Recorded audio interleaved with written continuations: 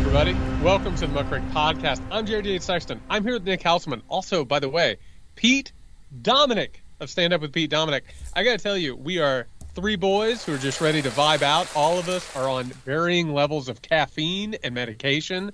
We're ready to rock and roll. How we doing, fellas? Great to see you guys. I'm so happy to be back on with you. I love you guys a lot. I love listening to you, and I'm psyched to, what did you call it, vibe with you. Let's vibe. I have a lot of Dunkin'. I run on Dunkin' all day long. Well, listen, we're just three grown boys ready to hang out and have a great time, right, Nick? That's how I do it.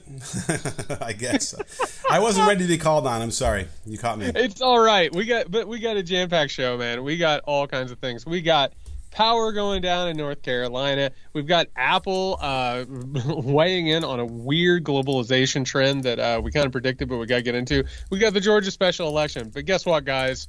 The Republicans, they got Hunter Biden. It's done. It's all locked and loaded. It's all over. Matt Taibbi released on Friday what is now being called the Twitter files. And I love that we had to name this fart in church. This was something that went up. I want to say it was Friday at like 6 p.m. Eastern, which is where you basically do a Friday news dump that you hope nobody hears about. Taibbi had to agree to, quote unquote, certain conditions with Elon Musk in order to run these files. We can talk about the specifics of what was actually seen. I thought it was a pretty embarrassing thing. I have my own opinions on Hunter Biden, the Hunter Biden laptop story. Pete, what were your reactions to this story as it unrolled? Did it feel like Woodward and Bernstein to you? It felt like sadness to me personally, because I used to be really close with Matt Taibbi, and I had a lot of admiration for Matt. And the way I saw this playing out, his own Substack to his readers, I subscribed with a free subscription to his Substack, and he basically apologized that he was doing this on Twitter and not to his paid subscribers. So he was compromised to some extent there, but that's okay. He can do that. He can do whatever he wants. He's independent now. But the actual reporting was at such they were unethical. There were breaches of ethics. I mean, he doxed people with their own names out there. Even Elon Musk said maybe we should have redacted those names. I mean, that's an unethical thing for him to do.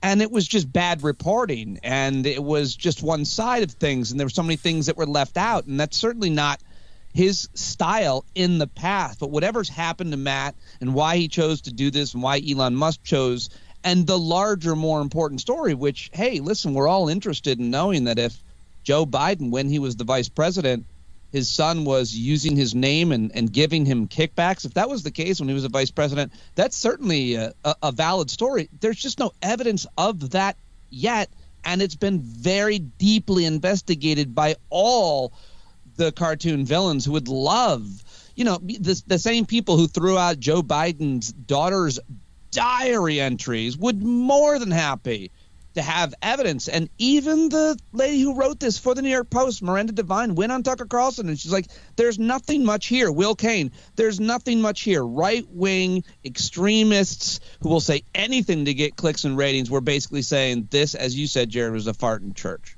Well, I'll say this. I don't know if it was bad journalism because they spent an extra hour and a half making sure Elon delayed the release in the mail because they wanted to research, Pete. So this wasn't, completely shoddy journalism. They took another 90 minutes before they released all this information. That's what they teach at journalism school, Nick. It's a 90-minute fact check. That's hard and fast in all of journalism. Well, by the way, somebody went through because he included links to the tweets that were requested from the Biden. I say this very carefully. Not the Biden administration, the Biden campaign. This is not anybody from the government. This is a buddy calling another buddy.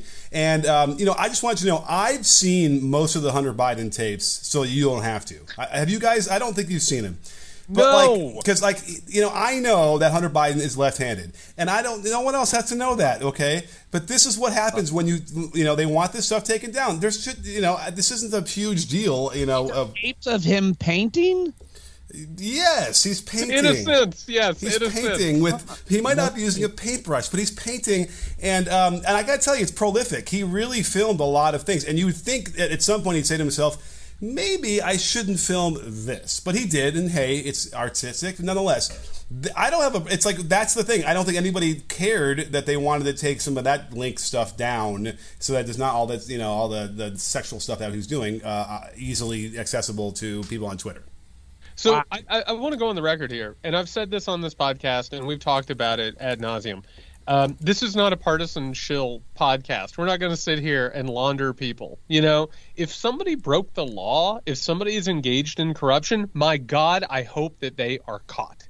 You know what I mean? Like, if it comes out, Pete, I'm with you. If it comes out that somehow or another Biden or his family were engaged in, like, crooked schemes, my God, find it out. If Hunter Biden broke the law, punish him. I have no problem with that whatsoever. It is this farce is what it is, right?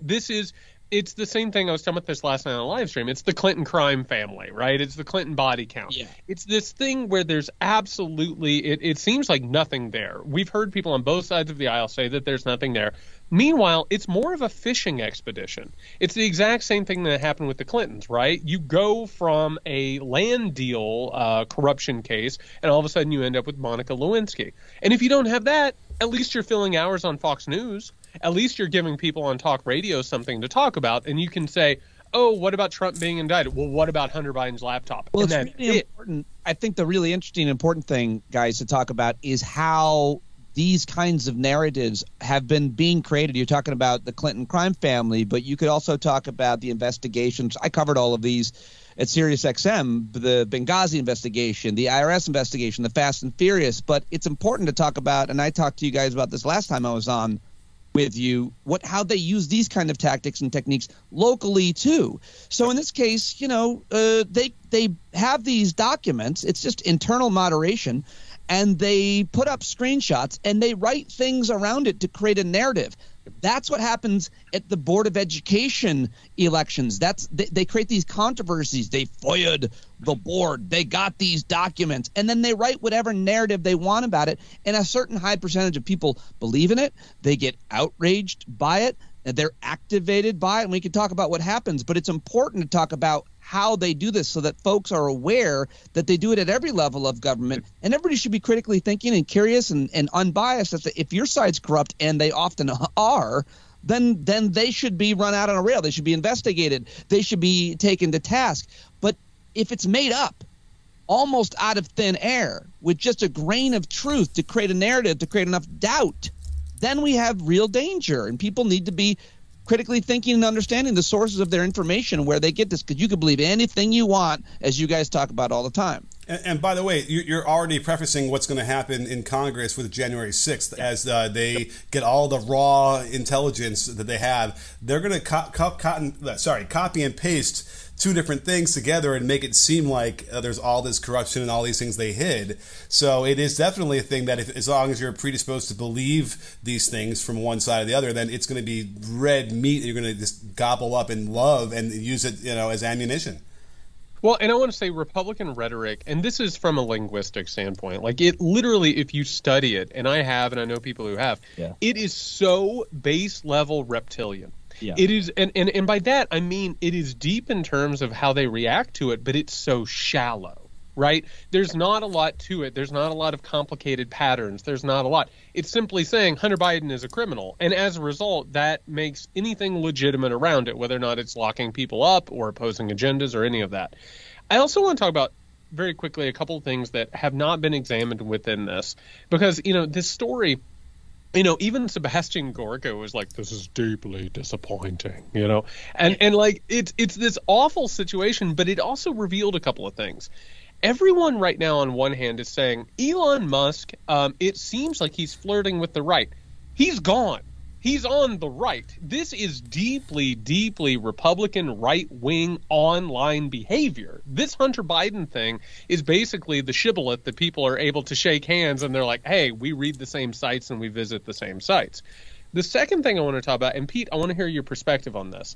The Matt Taibbi thing is really interesting. Matt Taibbi has made his entire career off of seemingly being an independent, contrarian reporter. Right? He is the one who will question sort of conventional narratives. He'll go ahead and he'll call out liberals and Democrats or whatever. He made his current career on opposing a story, which I think we should talk about for a second. It's important. this idea of Russian collusion around the Trump campaign in 2016. And we like to go deeper on this podcast, deeper than other people do, and so do you, Pete. If you get in the weeds of this, the problem is that post-2016, a lot of liberals wanted to blame the loss completely on the Russian collusion story, right? They would say, oh, it was just Russia that took it. Meanwhile, there was one campaign mistake after another in the Clinton campaign. Also, the material conditions were leaning towards Trump. There's a whole host of things that happened there. They were the most hated candidates ever to run. Absolutely. And Taibbi and someone like a Glenn Greenwald were able to say, hey, we'll stand up and say that this was all a hoax. Meanwhile, it's not a hoax whatsoever. The Trump campaign on the record was trying to collude with Russia and actively colluded with Russia, whatever role that played. I have my thoughts on what has happened with Taibbi and what has also happened with the Greenwald and what's happening within this media environment. Pete, what is your take on both Elon Musk and where he is right now as the richest man and one of the most powerful men, but also what has happened with Taibbi and Greenwald? Well, I talked to Jeff Charlotte, who's got a great new book out, and really, I think a very well respected reporter. He writes for Vanity Fair now. I mean, he was just openly calling Elon Musk a fascist, working with fascists, conducting fascism, and I hear a lot of people loosely throwing that around now, and I generally agree with it. I don't know if it's a word that convinces everybody. I think it needs to be unpacked. I think when we use these words that were used to describe Italians and Germans in the 30s and 40s, when it was a lot of different circumstances, sometimes people say, well, that's not exactly what it – okay, well, I don't know what you want to call it, Christian nationalism, fascism, white supremacy. You've written all about this. I've learned so much from you and listening to you guys talk about it here. But I think that Elon Musk and Donald Trump and Kanye West and to some extent Nick Fuentes over the last few weeks, they've all kind of done something similar. They've really controlled our attention with their behavior, with their antics.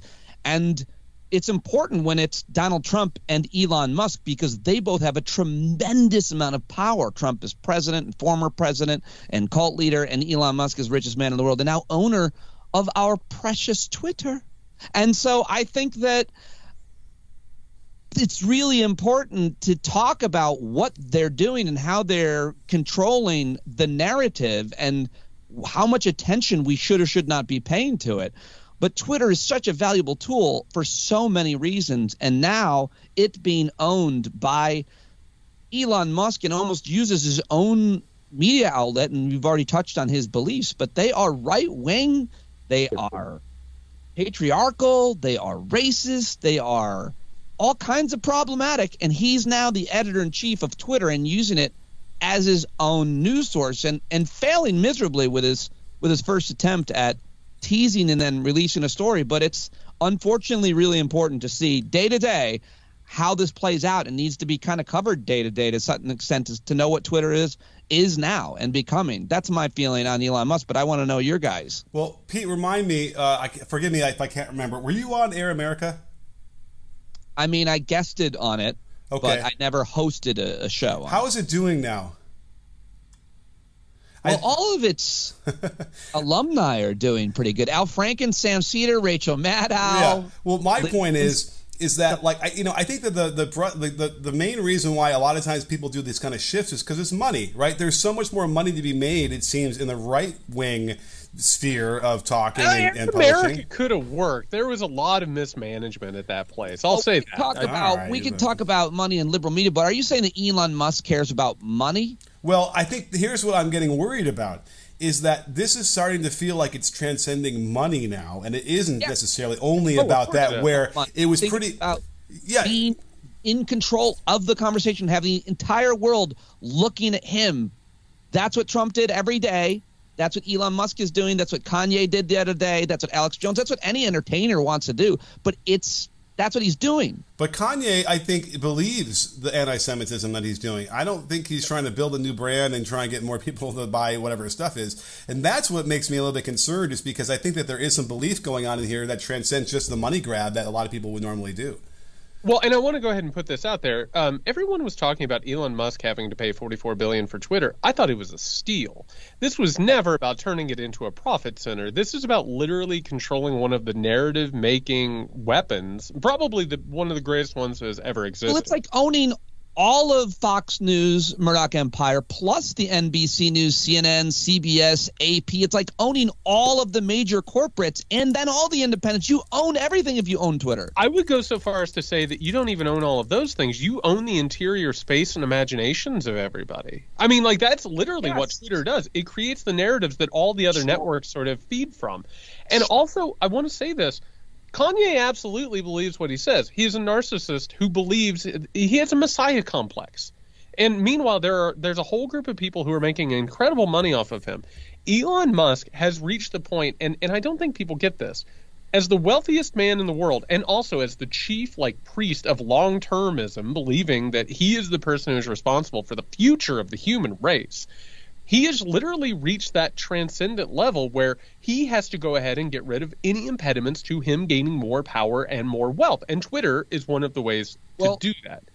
I mean, yes, but I would love to know what you guys both think about what he thinks about, what other people think about free speech. What is free speech? Because that thread has been lost, and people think you can say whatever you want, wherever you want. And it turns out that if you're about to get on a plane and you go nuts at the gate and start screaming that you're a Nazi, all of the other passengers, or actually, turns out that if you are at a gate with an airplane and you even act a little weird, like you're just shaking a little bit, or you're sweating, or your bag is misshapen, all the rest of the passengers, all the rest of us are be like, I don't like that guy. So the guy goes crazy at an airport last week talking about Hitler and talking about not just some random guy. And then the police take him away, or this happens on planes all the time. And, the pilot, the passengers and the pilot duct tape him to the seat. I had this happen on a plane one time that I was on years ago, and I was the hero, and I got very little respect or credit for it, and I'm still a little jaded by it. But no news media for me when I say the plane. But the point is, you can't say anything you want wherever you want. And if you do, there might be consequences. You're not going to make this flight. That's one scenario I'm saying. But I'd love to hear from you guys about Elon Musk and free speech and just everybody thinking they can go anywhere, to any school board meeting, to any school, anywhere they want, your mother's funeral, and say whatever the hell they want. I want to say something real fast, and I want to bring Taibbi back on this, because this is actually one of the main sticking points. And I want to be frank about this. Matt Taibbi has been revealed to be a complete and utter slimeball. And not only is his push against so-called wokeness and cancel culture corresponding with the rise of the possibility that people like him might face consequences, Elon Musk, and by the way, Pete, I don't know if you listened to this episode, one of the most amazing moments in the Muckrake podcast history was the day that Nick and I were recording an episode and Elon was starting to move further and further right, in this obvious way. And Nick said, I swear to God, this took place an hour before it came out, that he tried to buy a woman off with a horse. Nick said, I bet in the next couple of days it'll come out that Elon Musk has some skeletons in his closet that he's running from. We finished recording. I went out and had a beer, and we had to record a follow-up that basically was like, I'm sorry, Nick is Nostradamus. And the whole point of it is, these are terrified men who want to scream about free speech, but that's not what they're actually talking about. The free speech thing sounds great. You know what I mean? It's a great pitch. It's a great piece of rhetoric. They want to control the narrative in order to protect themselves and their power and their influence. And I think that's the ideology that they hide behind. Nick, what do you think? Well, I think it's interesting because there's a fundamental misunderstanding of what canceling is, or what suppression of free speech is. Yeah. I think that to the right, the criticism is in their minds silencing. Even though I'm hearing you loud and clear, I'm hearing you complain about it loud and clear. You're not silenced. You're not, canceled. But in their minds, the pushback, which is supposed to be the normal consequence of hate speech or misinformation, to them is the silencing. And that's what they can't handle, probably because they hadn't really been silenced before. They're hanging out with their buddies and they're talking like Kanye was probably. I said this before in the last pod. Kanye sits around talking about this kind of stuff so matter-of-factly that it was easy for him to go on Alex Jones and just sort of say, it sounded very rehearsed, like he'd been talking about that a lot. So that's the difference there, is that no one is canceled. They're just being criticized like they should be, and to them it's like an affront to their whole being. Canceling doesn't exist now. It's actually a parallel shadow economy, What they're talking about is widespread profit and acceptance. Now, if you get canceled, and by the way, Pete, you've seen this with a bunch of comedians. If you are a canceled comedian, you go get the gigs with the right-wing people, and you go tell them terrible jokes. I mean, Jim Breuer is a walking, talking example of this. A completely washed-up comedian who made a new career for himself going out and making jokes about masks. Yeah, and I mean, another real disappointment in my life, someone who I was pretty close with, who during, I don't know at what point in the pandemic it was, I just got a random text from someone, and I look at my phone, and it's just as JB. Because, I don't put all my famous friends in my phone by their name, And so I'm like, who is this? And he's like, screw you with your prick. And he was referring to The Shot, something about that. And I was like, what is this? And then I look into it, and my old friend Jim Breuer, who, by my opinion, was one of the funniest live performers. The last time I saw him live, he just killed, talking about taking care of his elderly dad and him crapping his pants and all this family stuff that was like clean and hilarious and really good, like at his best comedy. He just fell right off and started talking. Trump radicalized him. The pandemic radicalized him. Religion radicalized him, and now he'll complain. Yeah, I've been canceled. Like, no, dude, you had a solid hour of the funniest, most undivisive material, and you gave it up to be crazy. By the way, real fast, speaking of Trump, we have to talk about this for just a quick moment. After the Twitter files go over, which the thing that we haven't discussed yet is that it was literally just a social media platform making spur of the moment decisions about what to do with content and conspiracy theories. The actual Twitter files. That's what it was, a conversation about what to do with something. And by the way, if you have a problem with that, I will join you on the steps at the Capitol talking about let's go ahead and break these people up and let's get some legislation. I'm all about that. But meanwhile, Donald Trump reacts to it with, I don't know, Gabber, social profile, truth, distortion, whatever it is that's up and running today, and it'll break down tomorrow. And he comes out and he says not only should the 2020 election be rescinded, he also, and I find this kind of amusing because you can't help it, he kind of sort of advocates destroying the Constitution, which again shows not only what his impulses are, he is an inherent instinctual fascist, but also a total misunderstanding of what he's saying at any given moment. I know it's disturbing and it makes good headlines, but this isn't anything that we haven't known for a while, right, Nick? Oh, absolutely. And it's funny because I'll play games with my 7 or his 8-year-old nephew now, and you score on him and he wants a do-over. He refuses to acknowledge that he's losing, and it really is startling when you have to deal with that because it sounds exactly like what Trump is trying to do. And by the way, I got to tell you, I don't like to lose. I beat this kid every time we play these games. I'm sorry. I will dominate a child in a game. And he's going to learn how to graciously lose, and that's what no one ever did with Trump, I suppose. But I was going to ask you about that because do you get do the Twitter files give you the impression that yes, they were effing around with the algorithm and they were suppressing certain either the left or the right? Because that's a big argument that the right has. So they're being suppressed somehow in the algorithm. They don't even understand what that word is. But you know what I mean? I got the sense that there might have been this notion that they could decompress or whatever that word is I'm looking for. Certain tweets and certain keywords so people don't see them as much. So, Pete, do you have a thought on this? Because I have. I think I understand what has happened here. I think that there is all kinds of manipulation on every social media platform, and so much of it is not nefarious. And then some of it is, by consequence, nefarious in terms of what the outcomes are and how they are manipulated by users, oftentimes by bots even. And I think they're trying to control for a lot of those things. I don't know enough and haven't read the reporting internally about whether Twitter or any other social media platform how they manipulate and why they manipulate. But it's also simple things like if on Twitter I say, hey, listen to today's episode of Stand Up with Pete Dominick, and I include a link, Twitter and Facebook and any other social media rightfully, evilly, doesn't want you to leave their Twitter site. So when I put a link in, it's not as likely to be seen. So I have to trick it by saying, oh, the link is in the replies. So there's all kinds of things like that. They just want you to keep using the platform. But Jared, what were you going to say? Probably something far more intellectual. But you just blew my, like, I've been tweeting wrong this whole time. I've been putting links in my tweets, and oh my God. And in Facebook, by the way, that's my guess. I'm pretty sure that's true, though. All right. By the way, I want to point out, the only thing that we have are guesses. One of the main problems in our current culture, we have no idea how the hell any of this works. We're not Twitter engineers. We're not coders. I actually am.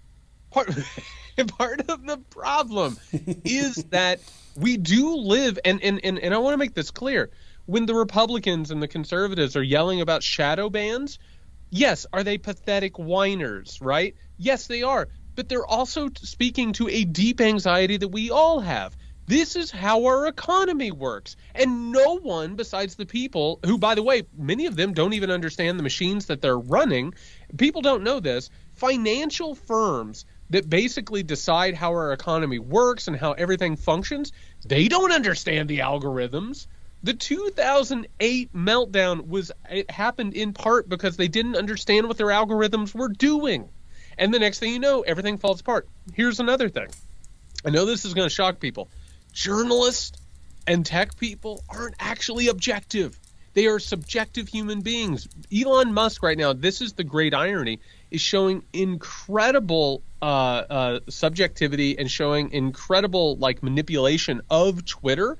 And yes, they were refs that had been worked. Nick, you know how this is. If you yell at a ref and say, hey, you're not calling things my way long enough, eventually the ref is going to call something because unconsciously they want to prove that they're not biased. And guess what happened in 2016?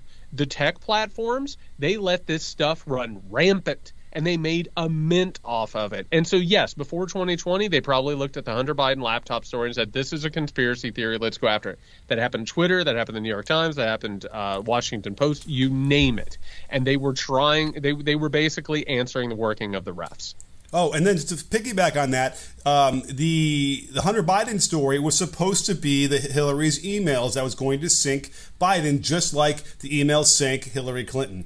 And that's what the right is really having a hard time about, because it was a perfect plan. And it would make sense, having seen 2016, that of course we're going to really use this. And then to kind of wrap your head around the fact that maybe Facebook and maybe Twitter suppressed some of this from bubbling up completely like it would normally do is an affront, which is making you seem like the whole election was now scandalous. And that's what Trump is basically saying. He's like, you didn't let me use the Biden dirt like we use it on Hillary, so that's why I lost, which is probably true, right? And the reason why they didn't want to amplify the Hunter Biden stuff was because we found out how much bullshit the email shit was in the first place anyway, and they were reluctant to amplify that again. I don't think I'm speaking out of turn. I think that's exactly what they did. I mean, it's all that I think is all those outcomes are possible. I mean, and I think that you just give a lot of context there as well, Jared. But it's just, I think one of the unforeseen consequences or circumstances that I keep thinking about is, how does this affect all of our lives and businesses and livelihoods if we can't advertise, promote, connect, use Twitter as the tool we have become fairly reliant on, and not expecting that it would disappear? And are we just screaming into the void then? What am I going to do if I can't see Jared's texts? Well, what am I going to do when the Midnight Kingdom: A History of Power, Paranoia, and the Coming Crisis comes out in January and there's no Twitter there? For real. I'm going to set up a thing where I'm going to have you text me what you would have tweeted. I'll pay you a few cents per text. It'll add up. I love it. I love how this is going. By the way, that's Elon Musk's whole plan, in case it wasn't clear. I don't think I brought this on the show yet. He is increasing engagement, and he keeps tweeting about it. Oh, my God, we've never had as much and more signups, whatever, because he's going to make the whole thing pay.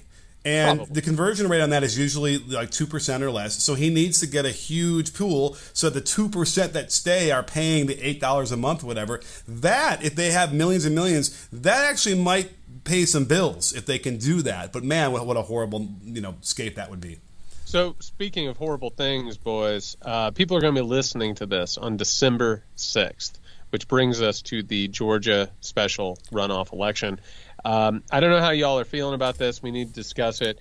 First things first, I anticipate, and I have to assume that both of you do, that Raphael Warnock is going to win this. There are multiple reasons for that.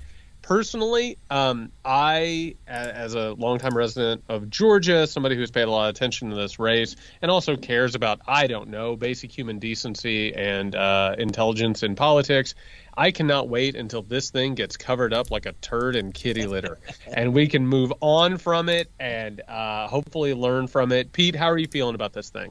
Well, I mean, I think it's important to just recognize that once Herschel Walker hopefully goes away, and boy, did he not know what he had signed up for. I mean, if someone had told him, listen, you're going to run, and then you have to run again right after that, and you're going to lose, and all of the terrible, terrible things you did to women and your own family, it's going to destroy everything that's good in your life right now. There's a guy named Roger Sullenberger out there, friend of the pod, who is going to hurt you.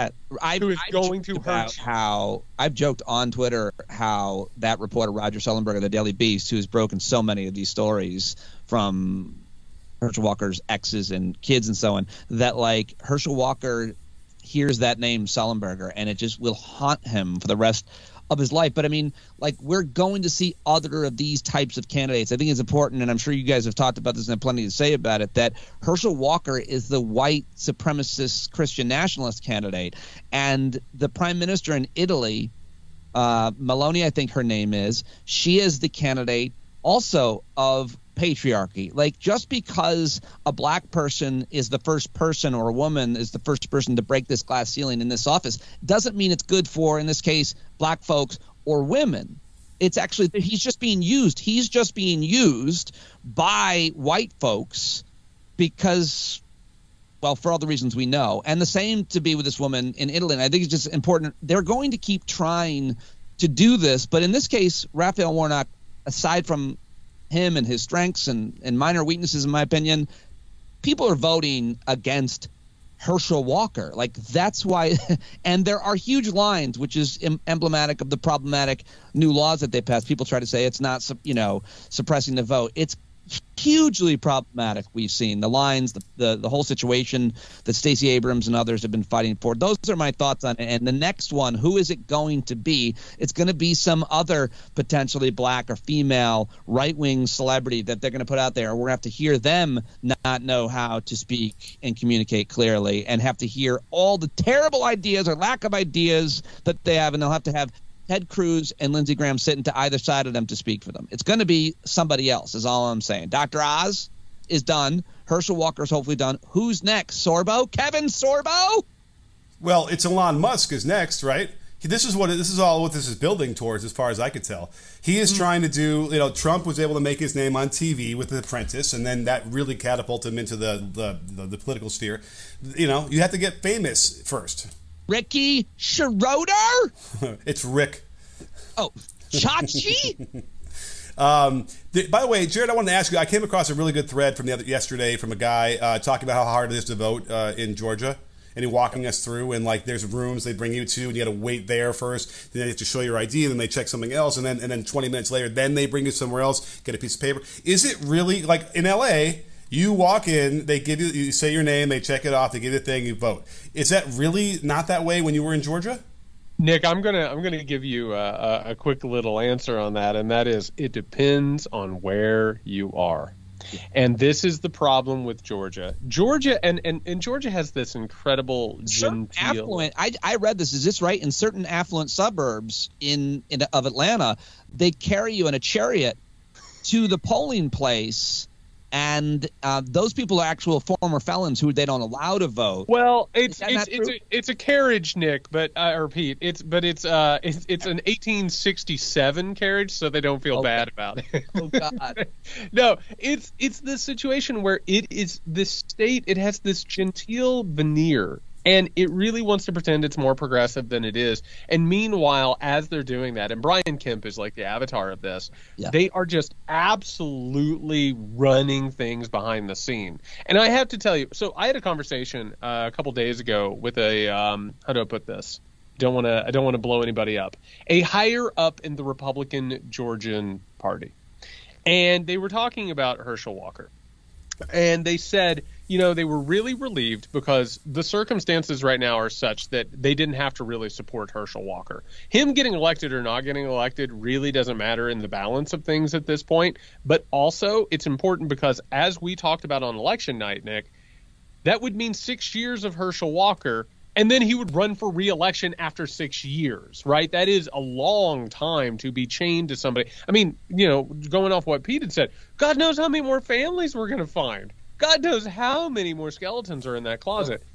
And this person said to me, I want to get this quote right because I've been laughing about this for days. He said about Herschel Walker, the relief of it was, quote, it's like a heart attack. You just have to wait for it to go away.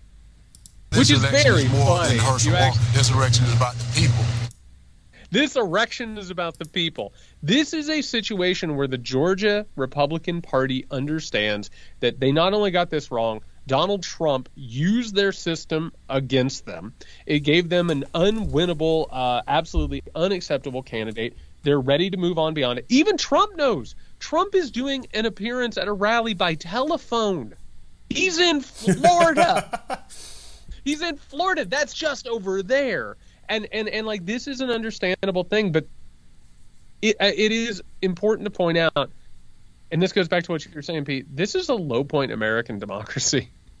It really, truly is. I mean, like, it really is that this person could have got to this point and could have actually had a chance at winning this thing. But I think at long last, and Nick, I'd love to hear what you have to say. I think it's done for Herschel. I think Raphael is going to win this thing. How do you feel about it? You want me? Okay. I mean, listen, we kept saying before this with all these candidates that it didn't matter to the Republican Party. They want a rubber stamp. Oh, remember the robot thing? Pete hasn't heard my robot thing, but, Pete, Nick really wants to replace all of our politicians with robots. It's been problematic. Right, because all we want to do is rubber stamp exactly what we want them to vote for, so why do they have to be a human at this point? Well, I think they should be. I think they should be replaced by the product or service that they take the most money lobbying from. So, in West Virginia, you just have a bag of coal. In Arizona, maybe like a magazine of bullets. Maybe that'd be better for Texas. Maybe it's just like a roller of Amway boxes that come in and just like fall over on the button. How do you make them vote? You need to have it's a visual here, right? You got to have something that picks the stamp up or whatever, and then stamps it, whatever. That's what I'm thinking. But either way. But the point being that, they don't give a shit about whether these people are good people or whether they live a pious life, right? They don't care. And, maybe they do. Maybe this is what this is saying, right? Even though, how many million are going to end up voting for Herschel Walker? I forgot the numbers here. We're talking, it's tens of millions, right? It's a lot of people. Too many people. And that's it's like frustrating, but maybe not as frustrating as it should be because he's losing or he's not going to win. And Oz didn't win. Somehow we stood up to this a little bit. Maybe 2022 was the stand that we made. And so maybe Pete, what do you think? Was this election our last, stand against, authoritarianism? I'm optimistic. I think that this election outcome, this is my big takeaway from it, is a predictor of what we're seeing more. We're going to see more to come, which is they've gone too far. They're too extreme. The vast majority of Americans at this point still believe that the moon is not made of cheese, that climate change is real, that vaccines work, that Joe Biden won, and that abortion is okay and necessary even, and that guns are, a lot of the things that they have believed that are so extreme and conspiratorial, a lot of Americans have said no, especially and most importantly, young people. Mm-hmm. So I think that the future is going to be, we're going to, be on the precipice, and if we can never stop fighting and making ourselves aware. And obviously they've got the courts, and what's happening at the Supreme Court this week is horrible. And so there's going to continue to be violence and all kinds of horrible situations, especially for anybody who living in any kind of marginalized or compromised situation, life, financially, health wise, whatever. But I do think that young people spoke really loudly in November, and I think that mattered, and I'm counting on it. Well, you're talking about the website designer in Supreme Court right now who didn't want to make a website for gay people, right? I'm talking about that case, and more importantly, Harper. What is it? The North Carolina Republican legislature case that would be really consequential for the future of democracy in terms of how elections at the state level and the president are predicted, confirmed, et cetera. So. Well, I would go ahead and I would say a couple things. First of all, it's bad enough that the stolen Supreme Court operates the way that it does. I don't need Alito making jokes about young black children in KKK. I'm not caught up on what he said today, but I know all of my con law scholar, Supreme Court followers were outraged by Alito's hypothetical situations that he was making during today's arguments. But go ahead, I don't know. And I want to point something out. I've been trying to tell people this. Election denying is not about winning elections. It actually runs counter to what you want. It tells people that elections don't matter and that their votes don't matter. What it does is prepare them for solutions outside of elections. Mm-hmm. I'm with you, Pete. I am more optimistic than I have ever been simply because of the different material conditions that are in place right now. Young people saying no and also engaging in labor and solidarity. I think that's huge. Yeah. The question at this point is, will there be some sort of an economic or some sort of a geopolitical shock that will make this more popular, or are these people simply going to whittle away using non-democratic institutions like the Supreme Court and possibly, going back to what we've been talking about, making voting irrelevant or fixing things just at the margins enough to go ahead and try and take power and then hold on to it? What we keep hearing and what I keep seeing within the right wing right now, they know that they're kind of cooked for elections. Yeah. They're not interested in making a widespread appeal. They have actually basically said at this point, dictatorship is the only way that we can do this. And it has to be a soft dictatorship at first, which is controlling education, which is controlling elections, which is also controlling culture, which is one of the things that Elon Musk is doing with Twitter, for the record.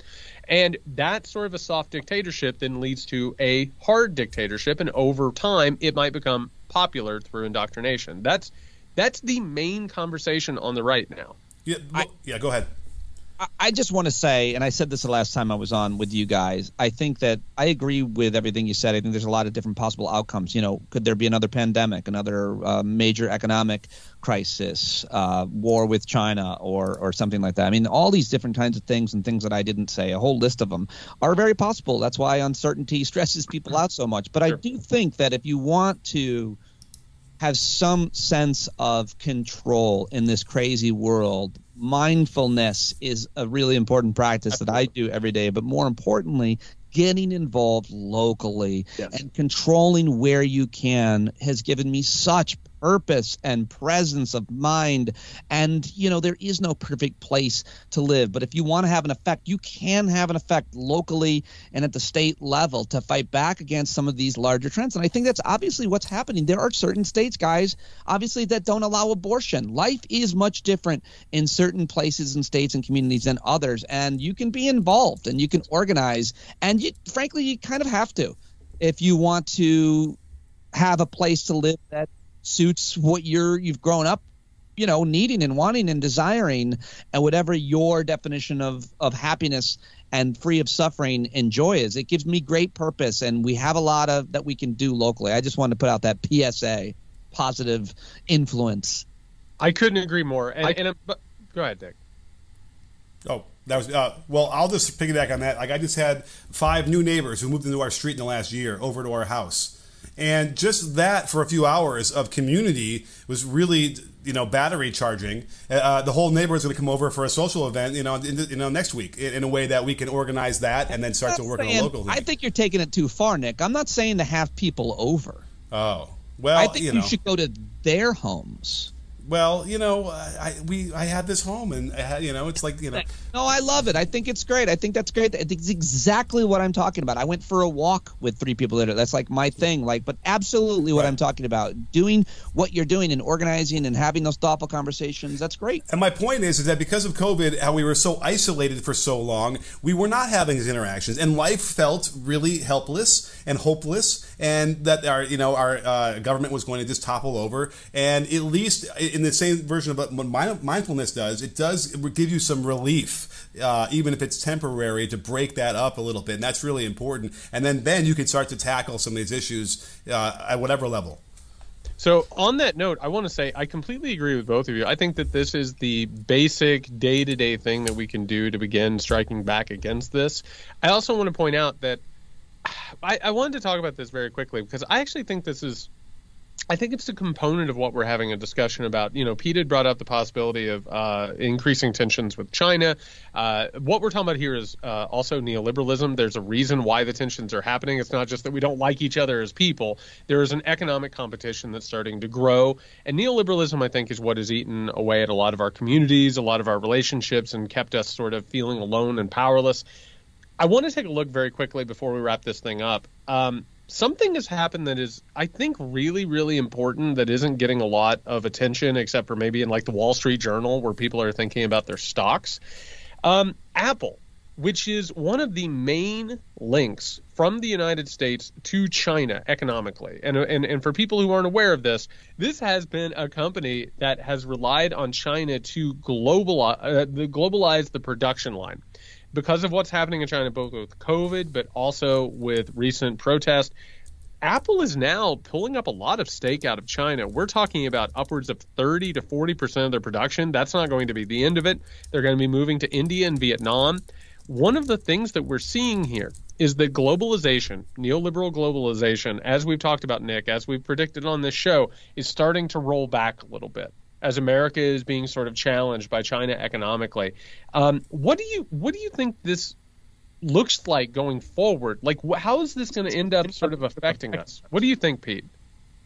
Well, I'm not sure if China is going to be challenging us as economically as much as they had been and had been predicted to because of their own demographic issue now, as well as the concerns that you're seeing there with unrest there and with Xi's leadership, and you're seeing Apple move factories to India that built like a huge part of that economy. I mean, I was reading today at The Economist that the world's biggest technology company, the Apple, extraordinarily successful past 2 decades, revenue up 70-fold, share price up 600-fold, a market value of $2.4 trillion, partly the result of a big bet on China. Yep. Apple banked on China-based factories, which now churn out more than 90% of their products, which I didn't know, and is crazy. Yep.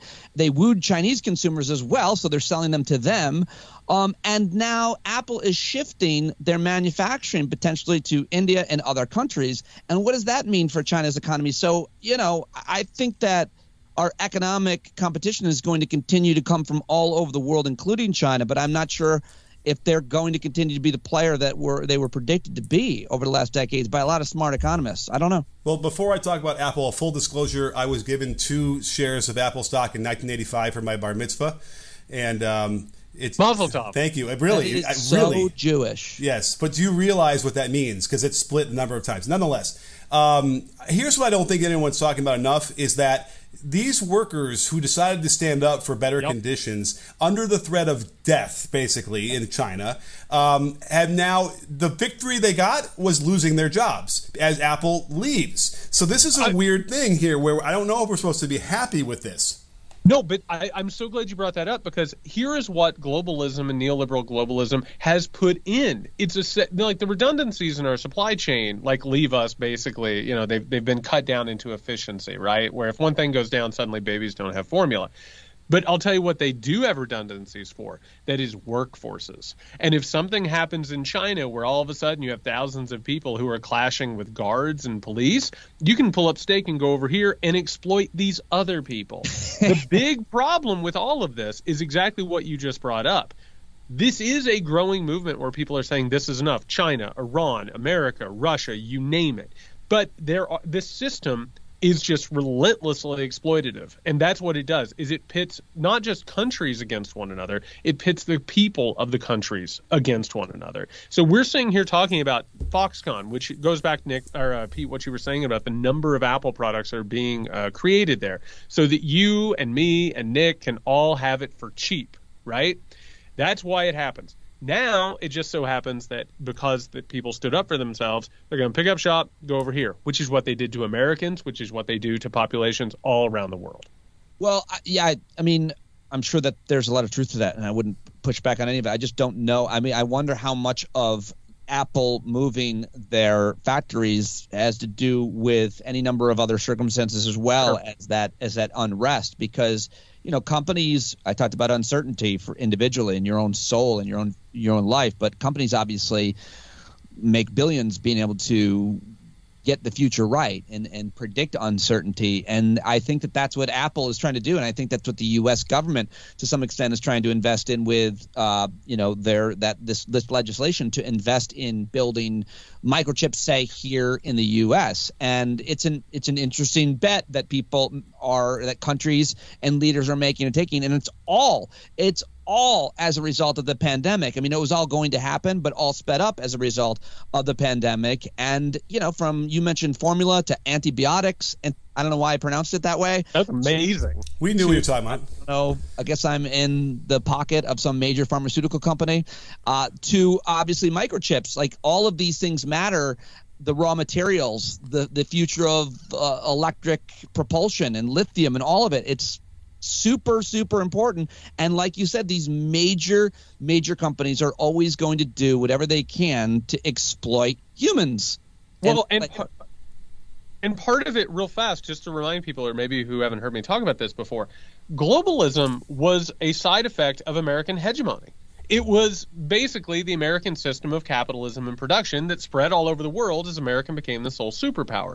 Guess what? It's like a tide. It reached its highest point. It spread around the world. Now that America is sort of in decline and it's sort of, again, wrestling with everything from China to Russia pushing against the world order, all of a sudden now it's coming back. That investment in conductors and microchips, that's about reestablishing production in America. So that's going to define world politics and world movements for the next couple of decades, and just like globalism did, just like industrialization around the world did. I'm convinced we're at a precipice here where things are going to change for the better for workers, because what I've been hearing are the rich people at the 5-star resorts are very upset that they're not getting misted enough with a spray mist, and the pina coladas are only coming once an hour instead of twice. They're very upset about this. And the reason is because the people, they can't find people to do those jobs anymore because they get paid so little and they're treated so horribly. So I truly believe that at some point in the next, as we morph out of this era, that people are going to have to pay more to hire people to get better, competent, service industry people. Yeah. And that's all good, at least for the common person in America. Yeah. And I think there's no choice. I think they're going to have to do that. Otherwise, people are going to. The customer experience is going to suffer so much in all these different places. I guess I also just learned that I'm a rich person. I like to be misted. Oh, yeah. Are you kidding? Misting. The pina colada is a little bit more partial to it, to I like be to have honest. somebody mist it. By the way, I don't want to go off on a tangent, but if you haven't seen the Jerry Falwell Pool Boy documentary. Oh, shoot. I haven't watched it. Damn. I will say, real fast, and we got to bring this plane in for a landing, Pete. I love that documentary. I really did. Why is there music playing the entire time? Why does everybody got to play music underneath things all the time? I'm so tired of it. It's infinitely watchable, and that's what they want you to do. God forbid. It's actually a pretty important documentary. If you buy into the narrative that Jerry Falwell's endorsement helped get Trump elected, then Trump appoints whatever judges the Heritage Foundation told him to appoint, then abortion is repealed, which is Jerry Falwell Sr.'s dream, and then Jerry Falwell is destroyed because he let his wife sleep with a pool boy and got into business with him and in bed with him. And now he's destroyed and can't go back to Liberty University where his parents are buried. Wow. I heard they're going to take that documentary and make it into White Lotus Season 3. Right? Speaking of misting. Yeah. So I can't wait to see both versions of that. Well, Pete, we need to do this way more often. It was an absolute pleasure. Can you tell the people where to find you if they don't already know? Stand Up with Pete Dominick every day. I'm obsessed with talking to smart people, and so I put it out every day. 2 guests a day, almost every day, and it's wherever you find your podcast. Thanks, boys. I love talking to you. Do you have an IV hooked up to you? Like what? I don't know how the everyday thing works. How do you do that? I did daily at SiriusXM. I did daily live, but I had 4 people and a huge network of people supporting me. But, now it's just me in my shed. My kids are older. I've got people's numbers. I call them up. Will you please talk to me? I record it. I post it. and it's a lot of work, but hey, I love it. Hardest working man in show business. Whenever I think about Pete Dominick, he's on a stage. A man is putting a cape on him, but the beat just keeps him going. That's how I imagine it. Oh, I like it. Thank you guys very much for having me. I really appreciate it. Love listening to you and love being a part of the conversation. All right, everybody, that's going to do it for us. We will be back on Friday with the Weekender. If you want to get a hold of that, go over to patreon.com/MuckRakePodcast. Keeps us editorially independent. Keeps us ad-free. Just keeps us rolling. It's the support that we need. That's patreon.com/MuckRakePodcast. If you need us before then, you can find Nick at Can You Hear Me SMH. You can find me at JY Saxton. Hey, everybody, stay safe.